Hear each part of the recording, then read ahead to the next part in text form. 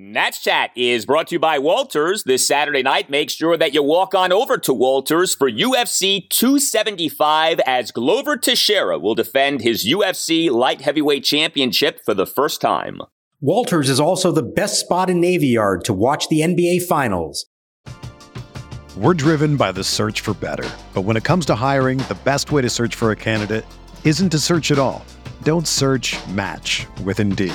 Indeed is your matching and hiring platform with over 350 million global monthly visitors, according to Indeed data, and a matching engine that helps you find quality candidates fast.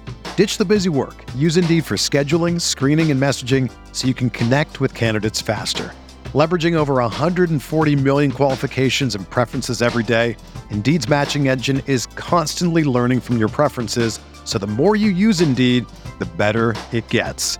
Join more than 3.5 million businesses worldwide that use Indeed to hire great talent fast. And listeners of this show will get a $75 sponsored job credit to get your jobs more visibility at Indeed.com/Blue Wire. Just go to Indeed.com/Blue Wire right now and support our show by saying that you heard about Indeed on this podcast. That's Indeed.com/Blue Wire.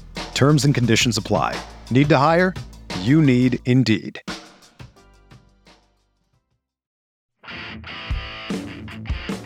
Left-hander Aaron Ashby to go to work. His first pitch. Franco launches one to left field. Forget about it. This one is going, and long gone. As Bell tripled last time up, looking for his second hit. The 2-2. Swinging a high drive right field deep. Back on this one, Renfroe looking up at the wall, and there it goes. A 3-run home run for Josh Bell. Here's Ruiz, and K-Barrett hits a high drive to dead center field. Back Taylor to the warning track at the wall. He looks up, and it's gone. It just tucks in over the big wall in right center over the Geico sign. And the Nationals on consecutive pitches go deep. They lead 10-3. And Cruz swings, and it's one high in the air to deep right center field. This is way back. Going, goodbye. Bang! Zoom goes Nelson Cruz the opposite way to right center field. Nelson Cruz has his fourth hit in 5 times up tonight.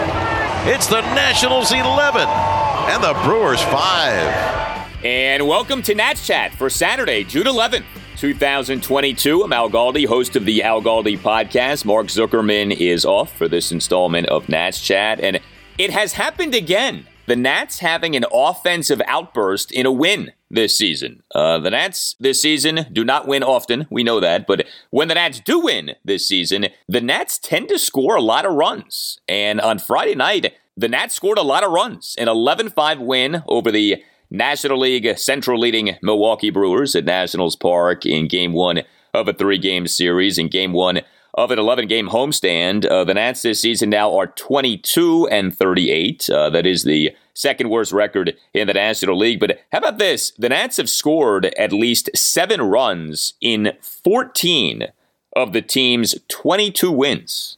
I mean, that's kind of bizarre, right? We know that the Nats offensively this season are not very good, don't hit for a lot of power. But when the Nats do win, the Nats tend to score runs. We've discussed this, and this happened again on Friday night with this 11-run outburst in a 6-run win over the Brewers. The Brewers, by the way, are struggling here. They now have lost 7 consecutive games. Ahead on this installment of the Nats Chat podcast, a Cade Cavalli update. He did pitch on Friday night. Also, we, at the end of the show, have a Nats Chat Where Are They Now? Former Nats closer Matt Capps, there's a name for the past. He has sent us a voice memo that we want to play for you, so stay tuned for that. But what a performance by the Nats offense on Friday night. You know, it wasn't just the 11 runs, 19 hits, a staggering 19 hits. If you watched the game, if you were perhaps at the game, like every 30 seconds, it felt like the Nats were generating a hit. The Nats hit 4 homers on Friday night. The Nats had a triple on Friday night, and by Josh Bell, and it wasn't just a Josh Bell triple, it was a Josh Bell stand-up triple. Yeah, it was that kind of night at the ballpark, and the Nats had 14 singles, worked 2 walks, went 6 of 16 with runners in scoring position. Everyone got in on the act. Each of the Nats' 9 players in the team's starting lineup had a hit. Nobody, though, had more hits than Nelson Cruz.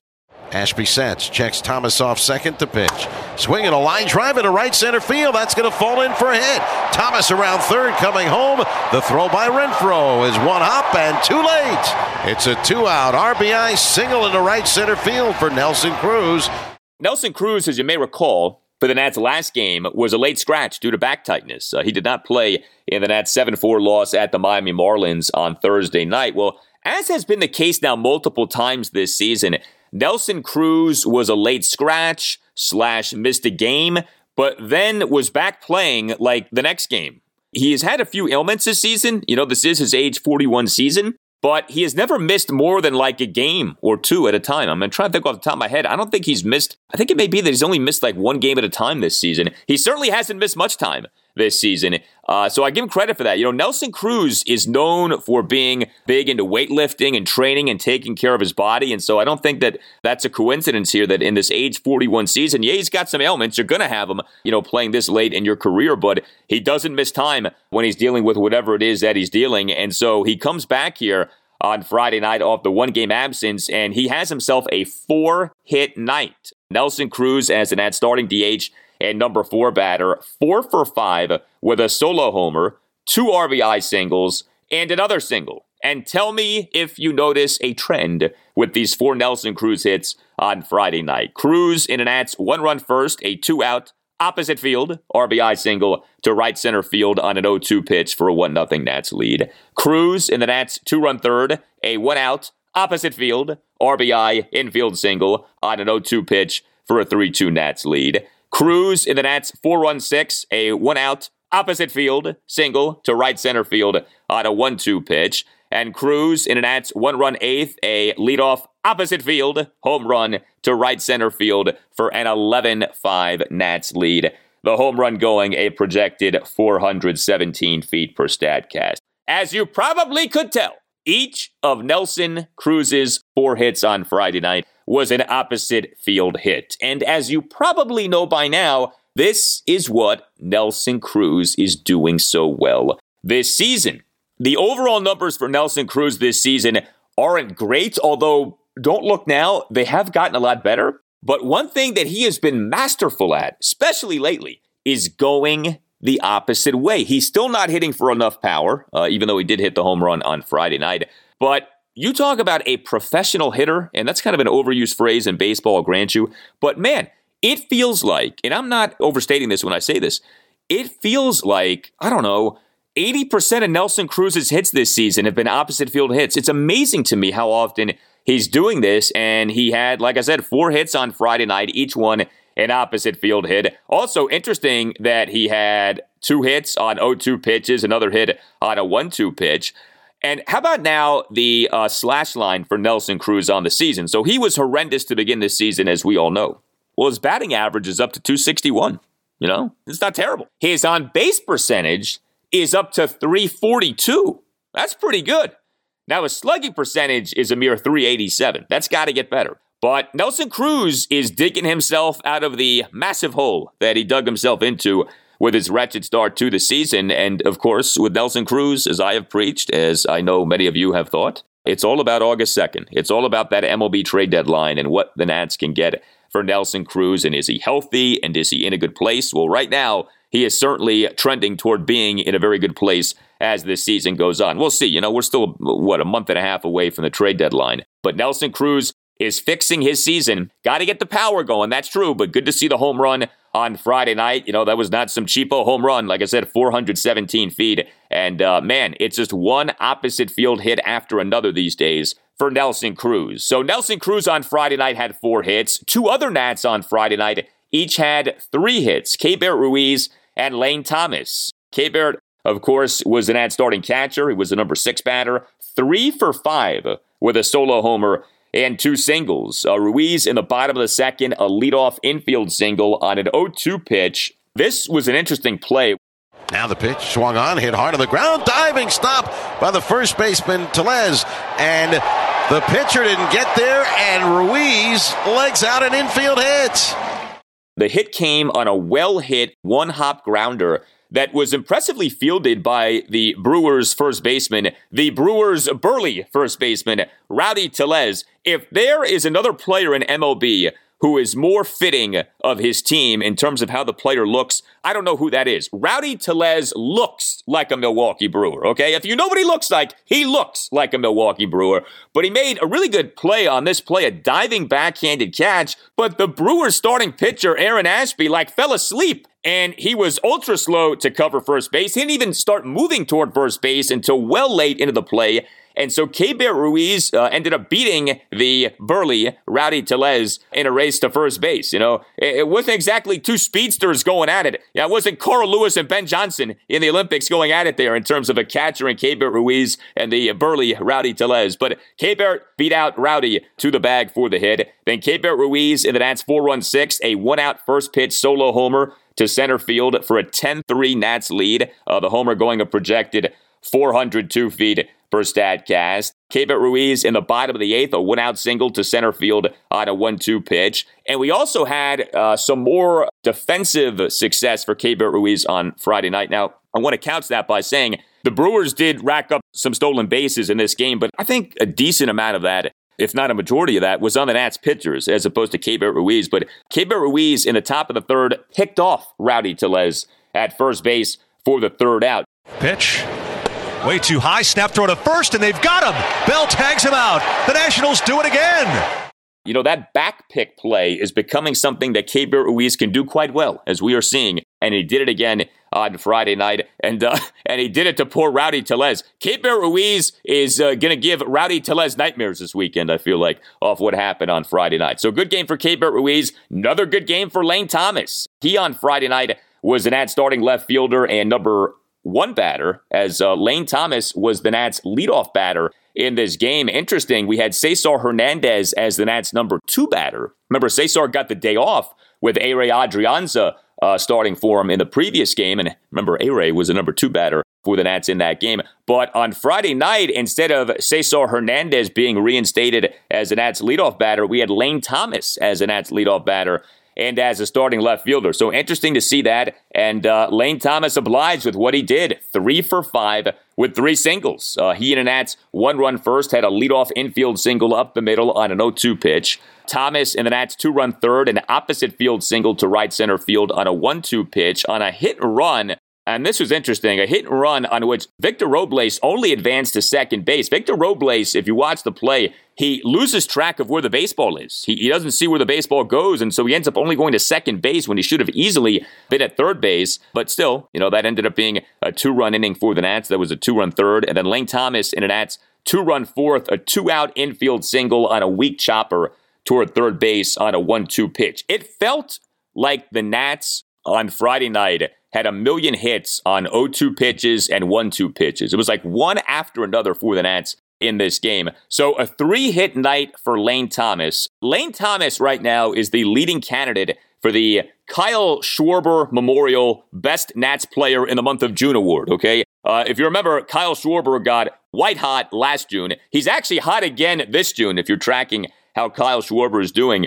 Look, Lane Thomas isn't homering like Kyle Schwarber was homering last June. Although, remember, Lane did have the 3-home run game now 2 Friday nights ago. But here is your Lane Thomas slash line for this month of June now. You ready for this? Batting average of .438, on base percentage of .471, slugging percentage of .813. Now, that's aided, of course, by the 3-homer game. But still, the Lane Thomas who we are seeing right now is the Lane Thomas who we saw for so much of his time with the Nats last season. 3 Nats on Friday night each had 2 hits. Josh Bell, Luis Garcia, and Cesar Hernandez. Bell in this game was the Nats starting first baseman and number 5 batter. 2 for 5 with a 3-run homer and that aforementioned stand-up triple. But Bell coming through with the 2 extra base hits. 1-run Nats 5th. Josh Bell, a leadoff opposite field stand-up triple to right field. Now, as is the case with a lot of triples, this triple was made in part because a defensive player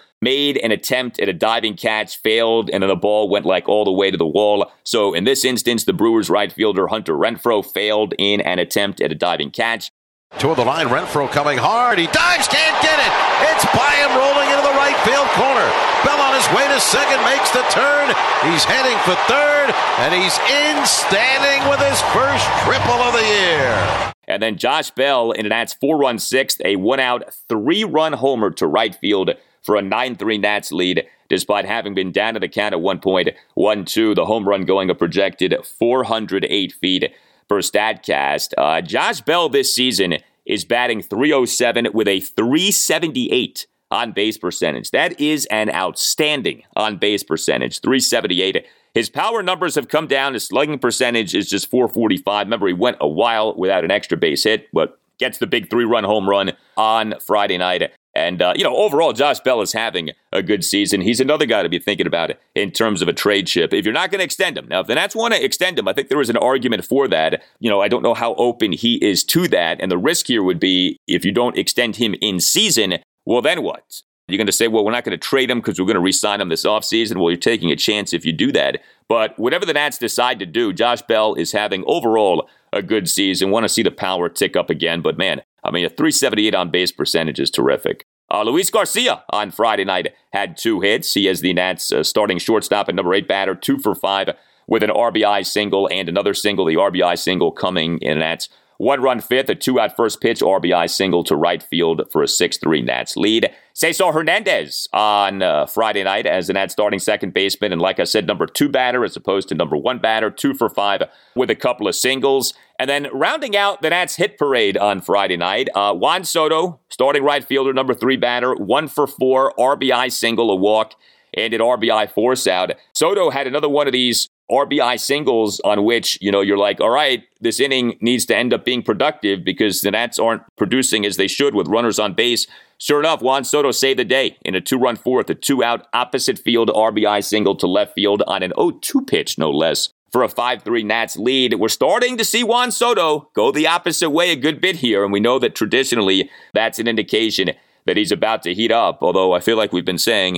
Juan Soto, maybe he's heating up. Will Juan Soto be heating up for a while here? But he came through with that big RBI single in the 2-run fourth on Friday night. And Maikel Franco had a home run on Friday night. Only went 1 for 5 as the Nats starting third baseman had number 7 batter. But Franco in an Nats 2-run fourth, a first pitch leadoff homer to left field for a 4-3 Nats lead. A projected 428 feet per StatCast was the distance of that home run, and that homer gave Maikel Franco a 10-game hitting streak. I was thinking about this. If the Nats can somehow trade Maikel Franco and get something for him, and if the Nats can do the same with Carl Edwards Jr., you would have Mike Rizzo having turned 2 guys on minor league contracts into trade pieces this season.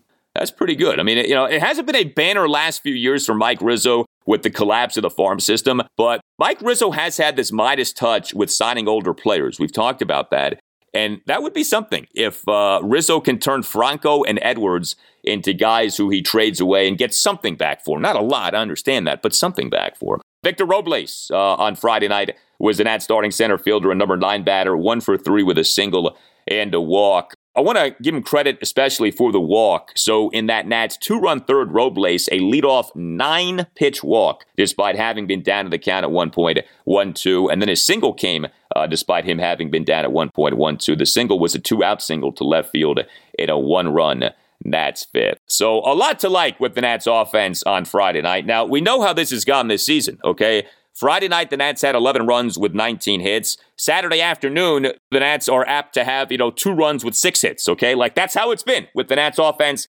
this season. It's up and down. It's like the stock market. One day it's up 400 points, the next day it's down 800 points. I mean, it's very volatile, and you don't know what to expect. But good was what we saw, very good was what we saw on Friday night. Are you a law firm partner looking for a better situation for your practice and a blockbuster contract worthy of Juan Soto? If so, you should call Mason Kalfas of Zenith Legal in Washington, D.C. He works with law firms and lawyers on finding the perfect match. No platoons, just superstars. Some lawyers switch firms because of conflicts. Some lawyers switch firms for a better platform for their practice. And some lawyers switch firms for more money. You need the Scott Boras of legal headhunters working for you, and that's Mason. Mason will work with you to find a better fit for your practice and ultimately the best deal for you and your entire team. Call him today at 202-486-3535 or check out his website, zenithlegal.com. This is an unprecedented time in the legal market, and many top firms are looking to expand. Call Mason today. Zenith Legal also works with associates and distinguishes itself on personal service. Zenith Legal doesn't just spam resumes out to law firms. Zenith Legal talks to the right people and gets your resume in front of the decision makers who matter. Whether you are a Rainmaker partner or a mid-level associate, give Mason Kalfas at Zenith Legal a call today to accelerate your career. Call today, 202-486-3535. Treat the whole family to a fun night of baseball with the Bethesda Big Train at Shirley Povich Field. Big Train Baseball is the perfect mix of small-town charm and big league talent right here in Bethesda's Cabin John Regional Park. Visit bigtrain.org/tickets to reserve your seats for tonight's game and all other home games throughout July. We're driven by the search for better. But when it comes to hiring, the best way to search for a candidate isn't to search at all. Don't search, match with Indeed. Indeed is your matching and hiring platform with over 350 million global monthly visitors, according to Indeed data, and a matching engine that helps you find quality candidates fast. Ditch the busy work. Use Indeed for scheduling, screening, and messaging so you can connect with candidates faster. Leveraging over 140 million qualifications and preferences every day, Indeed's matching engine is constantly learning from your preferences, so the more you use Indeed, the better it gets. Join more than 3.5 million businesses worldwide that use Indeed to hire great talent fast. And listeners of this show will get a $75 sponsored job credit to get your jobs more visibility at Indeed.com/Blue Wire. Just go to Indeed.com/Blue Wire right now and support our show by saying that you heard about Indeed on this podcast. That's Indeed.com/Blue Wire. Terms and conditions apply. Need to hire? You need Indeed.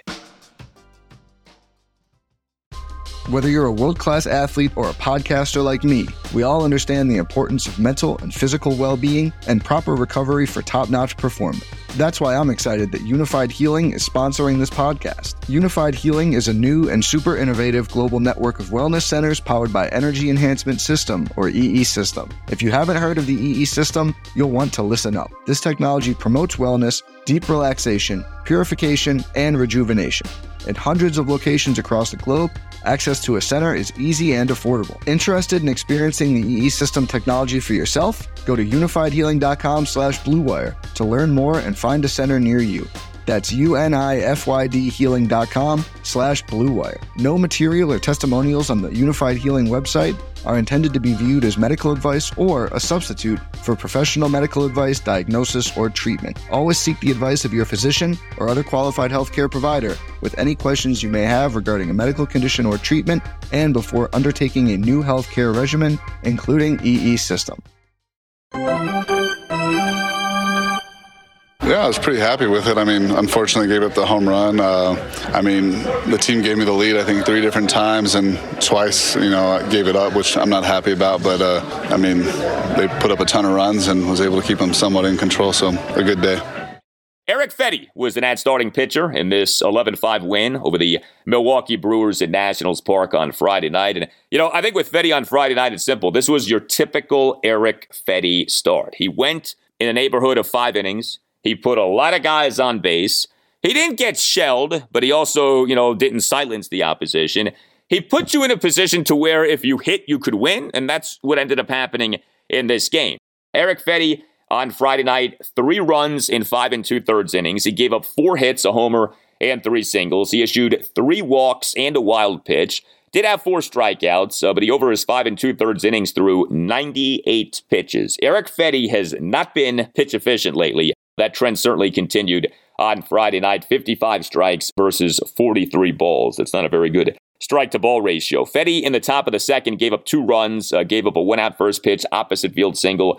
to Andrew McCutchen to right center field. And then Fedde gave up a 1-out, 2-run homer to Jace Peterson on some shot to right field for a 2-1 Brewers lead. That homer went a projected 429 feet per StatCast. Fedde in the top of the fourth allowed another run, although he could have allowed more than just the one run. He gave up a 1-out opposite field single to Andrew McCutchen to right field, then issued a 1-out wild pitch, and then gave up a 1-out full count RBI sac fly to Jace Peterson to tie the game at 3. Now, Fedde had Peterson down at one point, 1-2, couldn't put him away. But Peterson smoked this ball to deep center field. I mean, this could have been another home run for Jace Peterson. Thankfully, was not. And Victor Robles on this play made a nice play. A very nice leaping catch against the center field wall. Fedde sets and fires. Curveball hit in the air to center field and deep. Robles back to the warning track near the wall. He leaps, and he caught it! Banging into the fence, a spectacular catch. Robs Peterson of extra bases. Like I said, typical Erick Fedde start. If you have been a Nats fan for like any length of time, you know the deal with Erick Fedde by now. He kind of is what he is.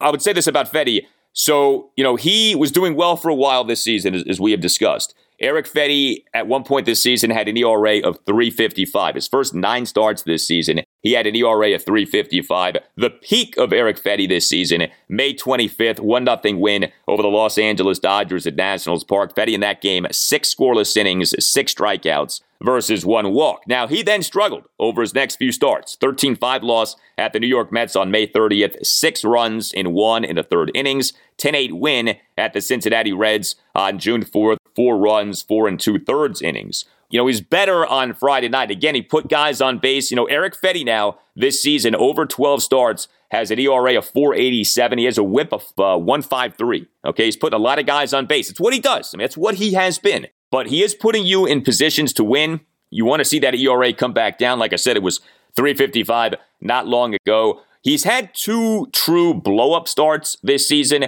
With the exceptions of the 2 blow-up starts, he's actually been pretty good in terms of overall run prevention. Like 12 starts, 2 really bad starts. The other 10 starts, he's actually been pretty good. I know you can't just wipe out the 2 blow-up starts, but if you're really analyzing the season that Erick Fedde is having, it has not been the Nats' biggest problem in the rotation, okay? Guys like Patrick Corbin and Yohan Adon have been much bigger problems for the Nats this season in the rotation. Nats bullpen on Friday night. Well, Davey Martinez, for one of the few times this season, only used 2 relievers in a game, and those 2 relievers combined to allow 2 runs, both of which were unearned in 3 1/3 innings, and totaled 6 strikeouts over the 3 1/3 innings. Steve Cishek looked good. This might have been Steve Cishek's best outing so far this season.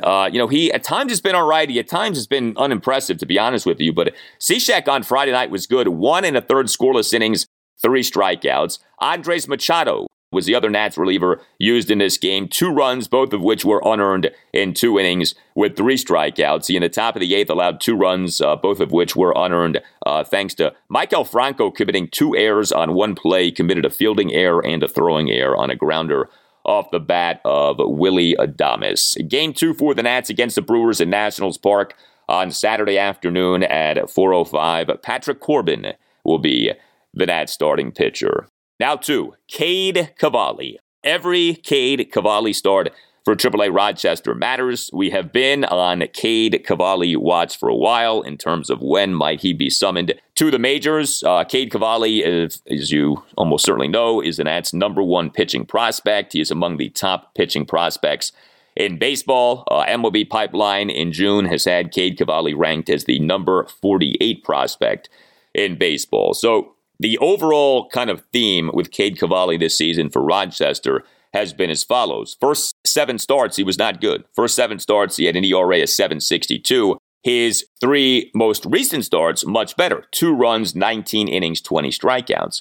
Well, Cade Cavalli on Friday night did struggle again. He struggled for the first time in 4 starts. This was a 6-4 loss for the AAA Rochester Red Wings at the St. Paul Saints. And Cavalli in this game, 4 runs in 5 innings. He gave up 6 hits, 2 homers, 2 doubles, and 2 singles. He issued 4 walks. He did record 5 strikeouts, but he over his 5 innings threw 94 pitches. So I think what you want with Cade Cavalli is you want just a run of excellence to where you feel like, all right, he's ready, And the problem for Cavalli this season, like I said, is he got off to this bad start. He wasn't good pitching at the AAA level last season.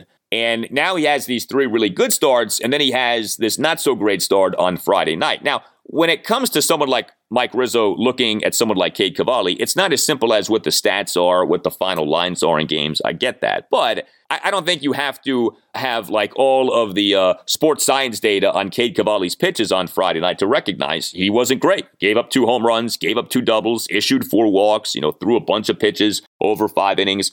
So this ends this run of 3 really good starts. You just would like to see a stretch of like 4 or 5 great starts, and then you're like, okay, now he's ready, And I feel like we might have been on the doorstep of that. Had Cavalli been great on Friday night, maybe Mike Rizzo says to himself, okay, it's just about time here to call this kid up. Maybe Rizzo still feels that way, okay? Or maybe Rizzo is like, this guy needs another month at AAA. We don't know what the Nats are thinking internally. The Nats have access to information on these minor league outings that you and I do not. But looking at this logically, it would have been nice to keep the recent stretch of greatness going. Cavalli unable to do that. We'll see what he ends up doing in his next outing. But it does feel like we're close to Cavalli being called up. It has felt that way for a while here. But, it's like we're not just there yet. And I think you would like to see more than just 3 really good starts from Cavalli. You'd like to see a sustained stretch of quality pitching and to where you feel like, all right, now he's good to go. Because the feeling all along has been once you call him up, you want to call him up to stay at the majors. You don't want to do, quite frankly, what was done with Eric Fedde, which is, you're up and down and up and down. That's not good. You want to be called up and stay up and be great moving forward. One other thing, Virginia Tech did lose on Friday. The number 4 nationally seeded Virginia Tech baseball team lost the opening game of the 2022 NCAA Blacksburg Super Regional in the NCAA Baseball Championship. 5-4 was the final to Oklahoma. Now, this is a best-of-3 series, okay? So it's not like the Hokies are done, but the Hokies are going to be facing elimination here over the rest of this series, whether it lasts for another game or another 2 games. So the series is taking place in Blacksburg. Game 2 is on Saturday at noon and will air on ESPNU. So go Tech. You tell us what you think. You can tweet us at Nats_chat. You can email us, natschatpodcast@gmail.com, including if you would like to sponsor the Nats Chat Podcast, email Tim Shovers. Again, that address is natschatpodcast@gmail.com. If you're listening to this podcast on Apple Podcasts or on Spotify, please consider giving this podcast a 5-star rating if you haven't yet done that. You can now rate podcasts on Spotify. The 5-star ratings help to make the podcast successful. Also on Apple Podcasts, you can write a review of the podcast. It can just be like a sentence or 2 saying that you like the podcast. The reviews help to make the podcast successful, and we thank you very much for doing the ratings and the reviews. All Nationals radio highlights on Nats Chat are courtesy of 106.7 The Fan. Mark Zuckerman will be back with me on the next installment of the Nats Chat Podcast. Until then, I'm Al Galdi. We'll talk to you next time on the Nats Chat Podcast. And we leave you now with something special, a Nats Chat Where Are They Now? With former Nats closer Matt Capps. I've mentioned over the course of this show, August 2nd, MLB trade deadline, what Mike Rizzo might be able to get for, say, a Nelson Cruz, maybe a Josh Bell if he ends up being on the trade block, maybe someone like Michael Franco, Carl Edwards, there's some other guys to think about as well. Well, the Matt Capps case study is one of the all-time case studies if you're a Nats fan in terms of what can happen at an MLB trade deadline. So Matt Capps only pitched for the Nats for less than 1 season. He pitched for the Nats for part of the 2010 season.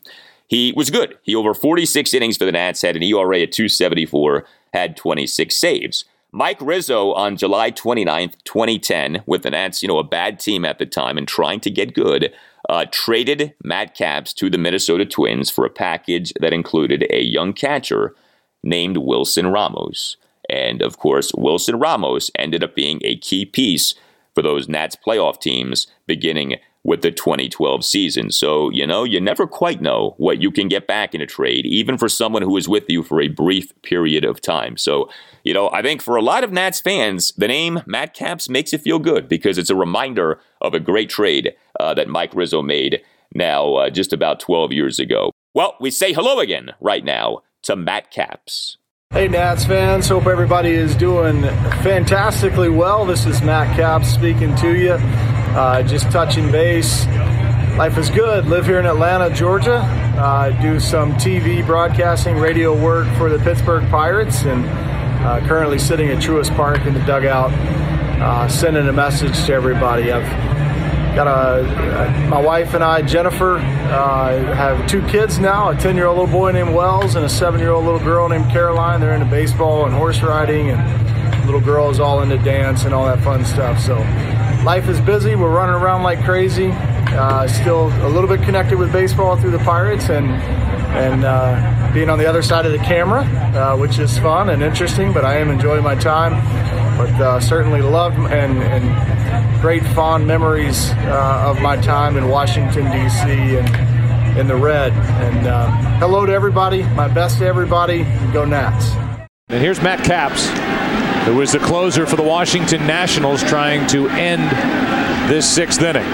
Matt Capps, who last year was with the Pirates, tendered a contract, signed with the Nationals, and here he is, an all-star and a tailing fastball, gets Ortiz looking. The headlines remind us daily, the world is a dangerous place. The elites in charge say everything's fine, stop noticing, but you know better. And your gut knows that time is short to prepare for a world that is 4 missed meals away from chaos. My Patriot Supply has helped over 3 million families become more self-reliant and is the company Americans trust to prepare. Go to MyPatriotSupply.com and secure their best-selling 3-month emergency food kits. Each contain delicious breakfasts, lunches, and dinners, averaging over 2,000 calories per day. Secure at least 1 food kit for each family member. For a limited time, save $200, plus get free shipping on all their Ready Hour 3-month emergency food kits. You're not ready if it's not Ready Hour Foods. My Patriot Supply also has solar power generators, water filtration units, biomass stoves, heirloom seeds, and critical survival gear. Shop MyPatriotSupply.com today. MyPatriotSupply.com.